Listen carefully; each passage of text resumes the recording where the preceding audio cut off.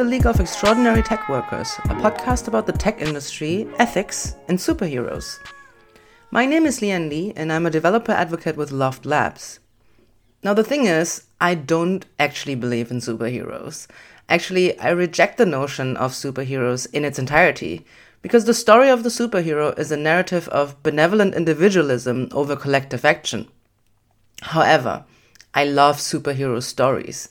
I love to read about characters who discover the thing that makes them special and how they come to terms with it and use their power for good or evil, and how that affects their psychology, their friends and family, and the communities around them.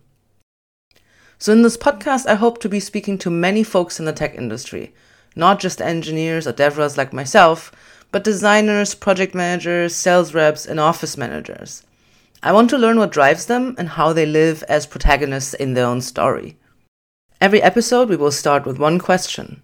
If you had some kind of superpower or magical ability, what would that be? And through the conversation, we will explore topics like digital ethics, social responsibility, and humanity. So this is the first time I'm producing anything as ambitious as a podcast. So I haven't figured out the schedule yet, but I'm hoping to release an episode every 6 weeks or so.